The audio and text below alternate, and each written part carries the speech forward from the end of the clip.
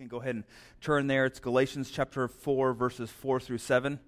And as we begin, I want you to think about the cry of an infant baby.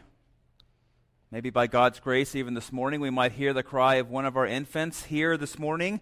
If you know the cry of an infant, it's a very distinct and familiar sound, right?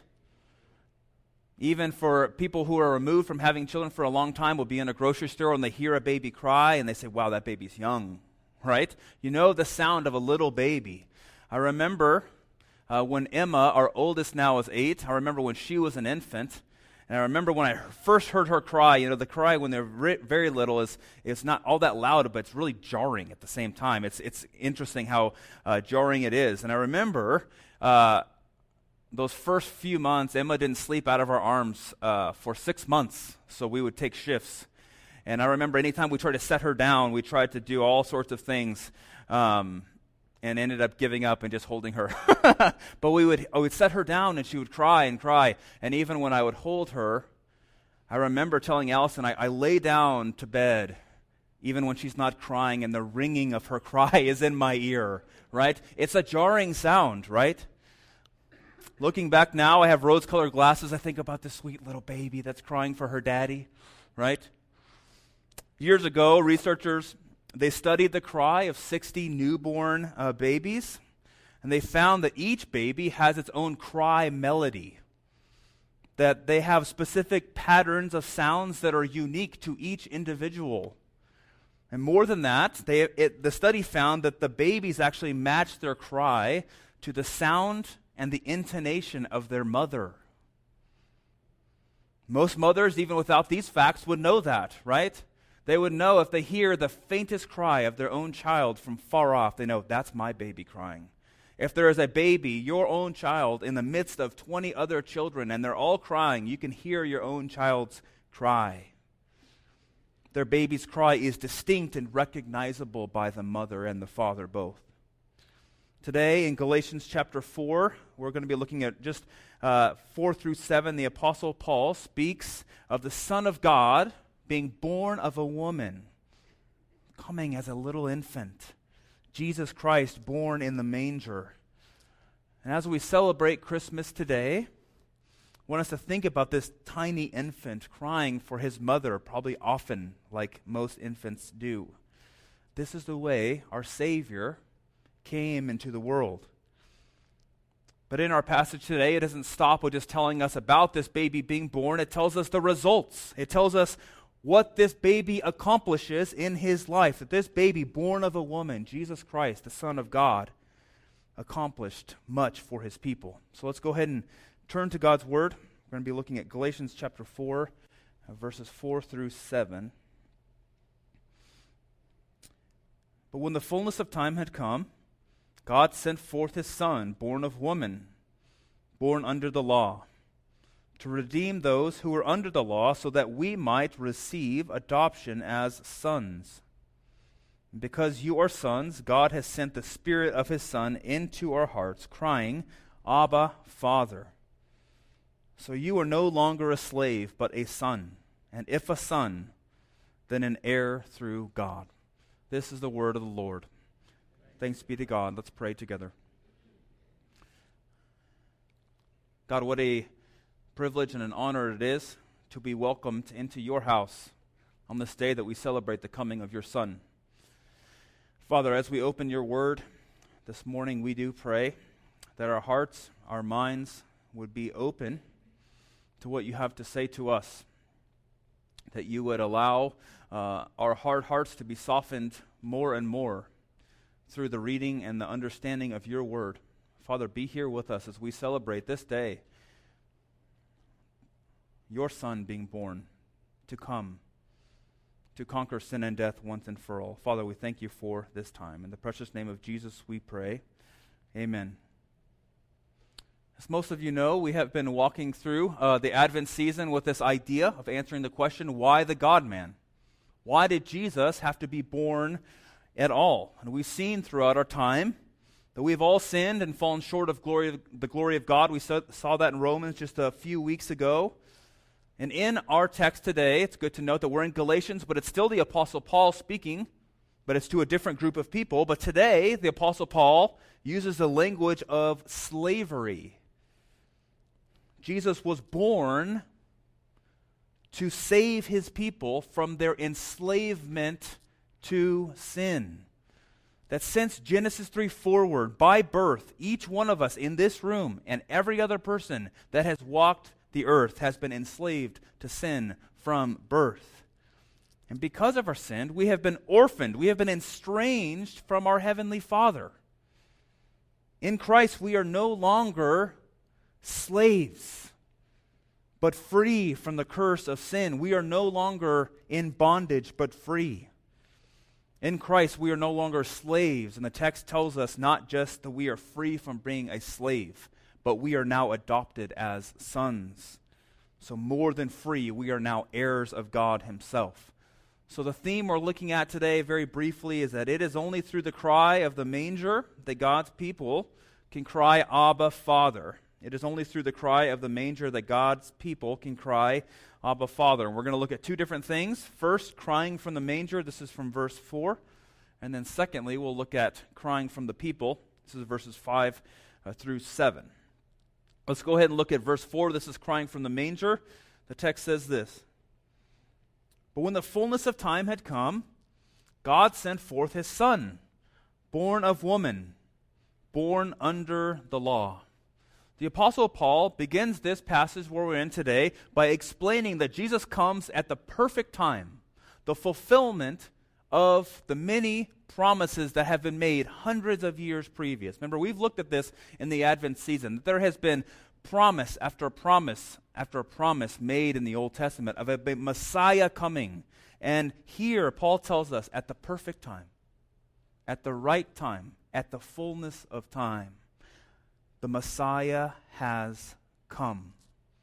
I think it's important to note, even from this text, that it says that God sent his Son, that Jesus actually existed before he was in the flesh, that God's Son, that he was equal with the Father, he is equal with the Father, he comes and takes on flesh. We looked at this last night. This is a new revelation. When he takes on flesh, he comes, but he's always existed. When Jesus comes in the manger, it's a new chapter. But Jesus, the eternal Son of God, he comes to his people as a helpless infant. He is born of a human mother. That's what the text says. Jesus is the Son of God, born of a woman. He is human, fully human, like you and me, born of a woman. At the same time, sent from God, eternal. This morning I was listening to Christmas music as I'm getting ready, and it said, he is the infinite infant. I thought that was profound. He is the infinite infant, right? He is fully God and fully man. This little infant crying in the arms of Mary is both fully God and fully man. 100%, 100%. There are some theological ideas that we can go at hard, and we can understand lots of different things about them. There are some things that we go at and we say, well, I have to stop here and kind of jump over it because there is something in this mystery that I do not understand. We've talked about this before, this idea of mystery. The incarnation, Jesus being fully man, 100% man, and 100% God is one of those mysteries. Because there's nothing else that's 100%, 100%.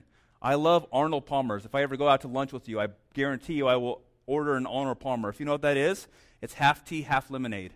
If I were to ask them for 100% tea, 100% lemonade, they would probably look at me like I'm crazy or maybe bring me 2 glasses, right? There's no such thing. We don't understand that for us in this life. We don't understand 100, but Jesus is that. He is 100% God, 100% man. He was born of a woman, born under the law, the text tells us, required to keep the law, the Torah, the law of God. And he kept it perfectly. He never broke a single commandment. He followed the biblical pattern of worship that was given to God's people. He kept the feasts in Jerusalem. He celebrated the Passover. Everything the law required, this man did. So I want you to picture This little baby boy in the arms of Mary the first night. No one ever warned me about the first night of being a parent. Maybe they did and you just don't understand until you get there. But I remember Emma would not sleep. And I remember watching the sun come up without sleeping and thinking, this is my life now. I will never sleep again. Right? God's Son comes as that little baby being held by a mother. He took on flesh, fully God, yet fully man, being born under the law, and in his life fulfilling the law. And while fulfilling the law, he was punished for the lawbreakers that he loved so much. One theologian says this: he not only kept the whole law for his people, but he also suffered the punishment due to their sins. This little infant, born crying in the manger, leads to God's people being able to cry, Abba, Father. Let's look at that secondly. Crying from the people, this is verses 5 through 7. I'm going to look at verse 5 and 7 first, and then we'll end with looking at verse 6. So verse 5, to redeem those who are under the law, that we might receive adoption as sons. Verse 7, so you are no longer a slave, but now a son. And if a son, then an heir through God. So though we have, all of us have been born under the law and broken the law, God's Son was also born under the law, but he did not break it. And yet, he still took on our penalty. Now this brings redemption. We looked at this 3 weeks ago. Buying back, right? He bought back with the price of his own blood. He bought back his people. But this text tells us he doesn't leave us there. It's not only that he was bought back, but adopted. That we have been brought back. We have been adopted back into the family of God, adopted as sons and daughters of the King. And I want to mention here, this text has some things that maybe can trouble us, right? It says adopted as sons. I want to remind us what Chuck said maybe 4 months ago now when it talks about adoption as sons. It does not mean that only the sons are adopted. It doesn't mean the females don't qualify. But in this time, it's good to understand the context of where the writing was. The son would have been the heir of the father. The inheritance from a father only goes to sons in this time. So when he says in this text and in Romans that you have been adopted and you are now an heir of God, that is male, female, Jew, Gentile, young, old. Everyone gets the inheritance of the Father. Everyone who believes and trusts in Jesus. When anyone repents of their sins, they are not only redeemed from slavery, but they're brought in to the family of God as an heir of the Father. Verse 6, he goes on. And because you are sons, God has sent the Spirit of his Son into our hearts, crying, Abba, Father. Because you are an heir of God, the Father sends the Spirit of his Son into your life. As people who are heirs, your very nature is changed. You are a new creature.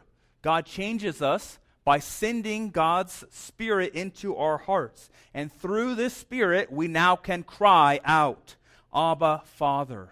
And this cry, Abba, Father, is a cry of only someone that has been redeemed and adopted by God himself. And it is a term that is both intimate and confident. One theologian says this about this phrase, Abba, Father: it was not enough for them to identify God as Father. They sought to identify with Jesus' own experience of God as Abba, claiming for themselves the quality of that intimate relationship and that confident self-knowledge as being not merely God's creature, but God's child, seeking to know and experience God precisely as Jesus knew God and made God known. By the work of the Spirit, those who have trusted Jesus and repented of their sins now turn to God the Father in the same intimacy and confidence that Jesus does. Isn't that amazing? Isn't it remarkable Stott says this, that the Father sent his Son that we might have the status of sonship. And he sent his Spirit that we might have an experience of it. That we get to experience the love of the Father in the same way that Jesus does. You know, many theologians will say that this word or this phrase, Abba, Father, can be translated daddy, right? Last night, some of my older kids opened up one of their presents and they got a Nintendo Switch, their first gaming console from their grandparents. When they filled out my name, what do you think that they put? Daddy. That's what they put, because it's an intimate word, even that we still use now. So when he says this, Abba, Father, it is an intimate and confident way of coming to God. That in the same way that Jesus looks to the Father, now we can do that through the Spirit. So remember today, as we celebrate Christmas Day, this day where Jesus has come into the world, that he became a man by God sending his Son, being born of a woman. And when you turn from your sins and you trust in him, you are an heir of God. So from this passage this morning, we see that it is only through the cry of the manger that you and me can be redeemed, bought back from our sin. It is only through the cry of the manger that you and me can be heirs of God. And it is only through the cry of the manger that God's people can cry out, Abba, Father. Let us pray together. Father, what a blessing, privilege, honor it is to be able to come to you, to speak in terms of intimacy and confidence that only your Son has, but has been given to us through the Spirit. Father, today, on this day in which we celebrate the coming of your Son, we do pray that our hearts would be focused on that very truth, that he came into this world to conquer sin and death once and for all. We get so easily distracted by the many other things that go on in this season. We do pray as we pause today to come to this table, to be reminded of what you have done for us, at the same time be nourished by your Son's body and blood.